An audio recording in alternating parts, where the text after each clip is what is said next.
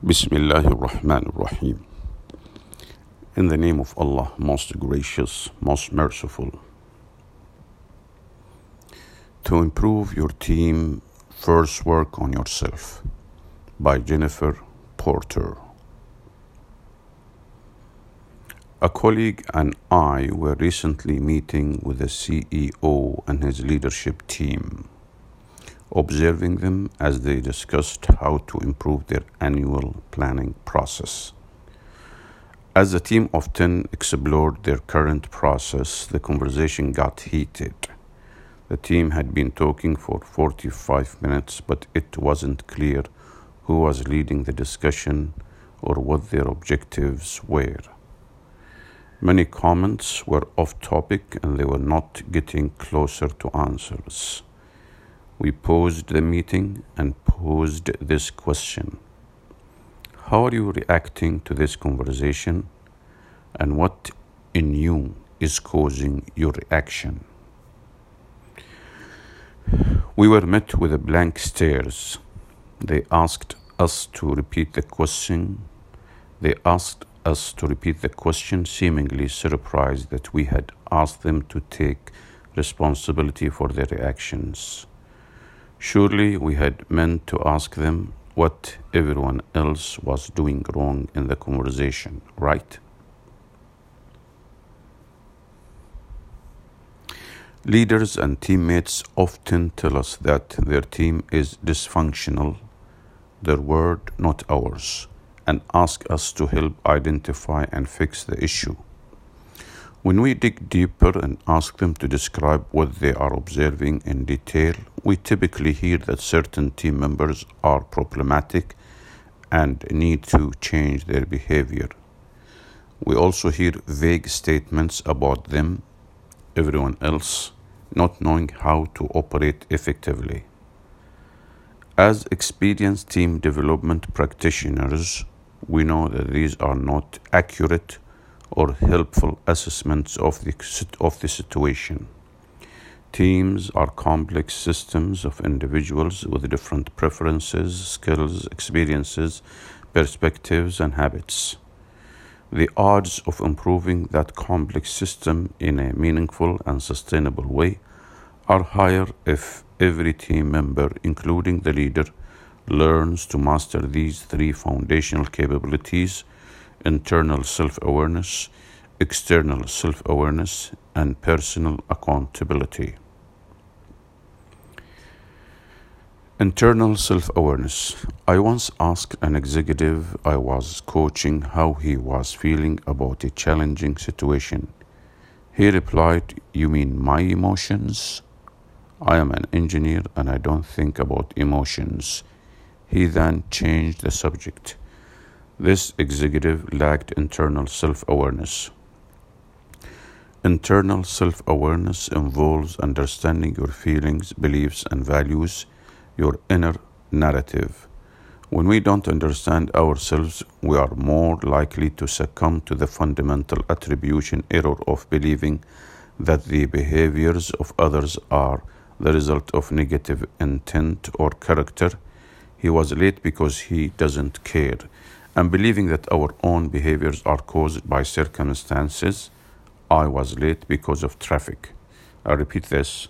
When we don't understand ourselves, we are more likely to succumb to the fundamental attribution error of believing that the behaviors of others are the result of negative intent or character. He was late because he doesn't care. And believing that our own behaviors are caused by circumstance. I was late because of traffic. Teammates with low internal self-awareness typically see their beliefs and values as the truth, as opposed to what is true for them based on their feelings and past experiences. They can fail to recognize that others may have equally valid perspectives. Let's look at another example. Manuel, a low internal self-awareness leader, and his colleague Tara. In a product planning meeting, Tara, a big picture thinker, says we need to think of this plan in the context of our broader strategy manual, and execution-focused leader has an unconscious reaction of anger and frustration. He would rather focus on the detailed plan and the execution, but rather than recognizing his different thinking style as the cause of his discomfort and the root of his belief that strategy is unimportant, he concludes privately that Tara doesn't understand the situation, is annoying, and is not the right person for this project. He concludes privately that Tara doesn't understand the situation, and this is annoying, and is not the right person for this project. He later tells another colleague she should be taken off the team. This is a loss for everyone. Tara is misunderstood, devalued, and possibly dismissed. Manuel doesn't broaden his perspective or learn how to operate with people who think differently than he does. The good news is that internal self-awareness can be learned. To start, you as a leader of the team or a teammate can pause, reflect, and consider your responses to these questions when you find yourself in challenging or emotionally charged scenarios. What emotions am I experiencing? What am I assuming about another person or the situation? What are the facts versus my interpretations? What are my core values, and how might they be impacting my reactions? If you take the time to consider your responses and resist the impulse to rush to an answer, you can learn a great deal about yourself. As William Deresiewicz, author of Solitude and Leadership, said in the address at West Point, the first thought is never the best thought. External self-awareness. External self-awareness. External self-awareness involves understanding how our words and actions impact others. Most of the leaders and teammates we work with have no idea how their behaviors are impacting their colleagues. As a result, it's difficult for them to recognize and leverage the strengths that make them a productive teammate, as well as identify and correct behaviors that negatively impact the team. Without this knowledge, they can't improve. One way to start building external self-awareness is to observe others' reactions during discussions. Did someone raise their voice? Stop talking. Did someone raise their voice? Stop talking. Gesture.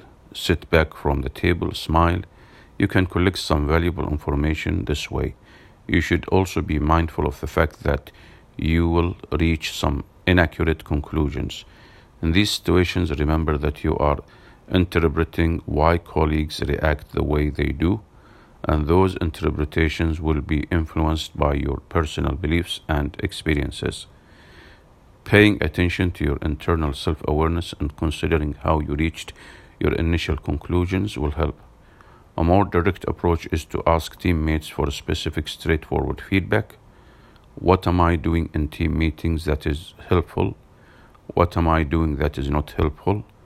If you could change one part of how I interact with the team, what would it be? This may feel risky and uncomfortable, but it's the only way you can get accurate data about the impact of your words and actions. In terms of timing, you should carefully assess whether it is additive to the discussion at hand to ask for feedback in the moment, or whether it is better to ask later.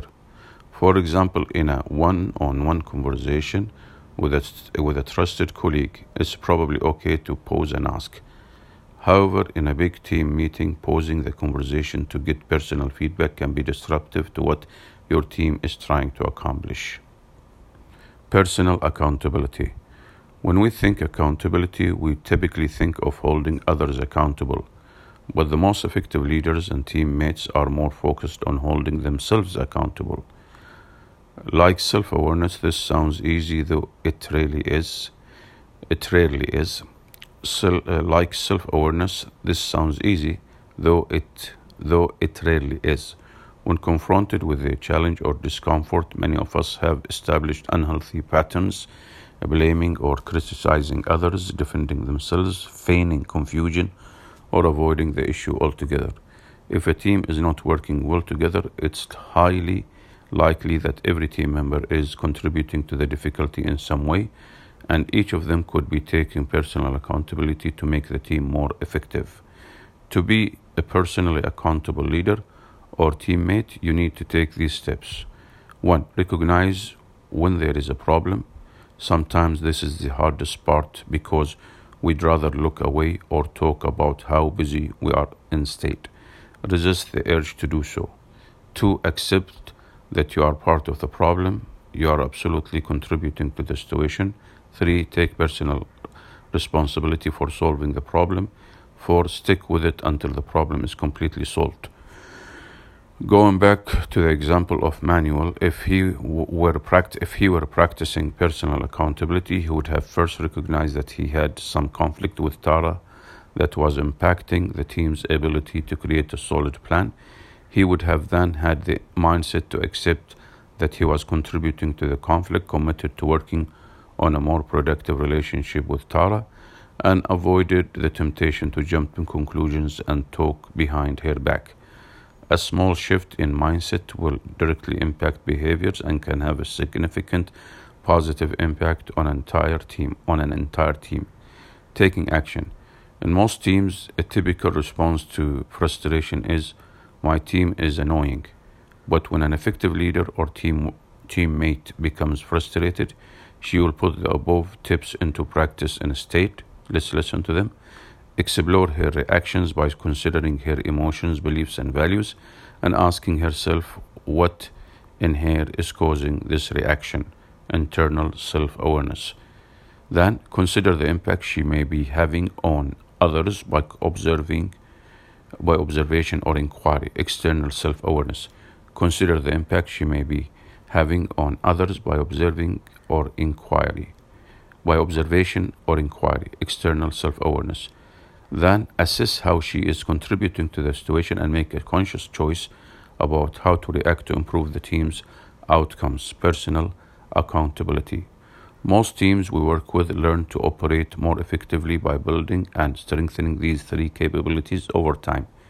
Changing how we process information and respond requires not just learning these new skills, but also demonstrating them long enough to form new habits.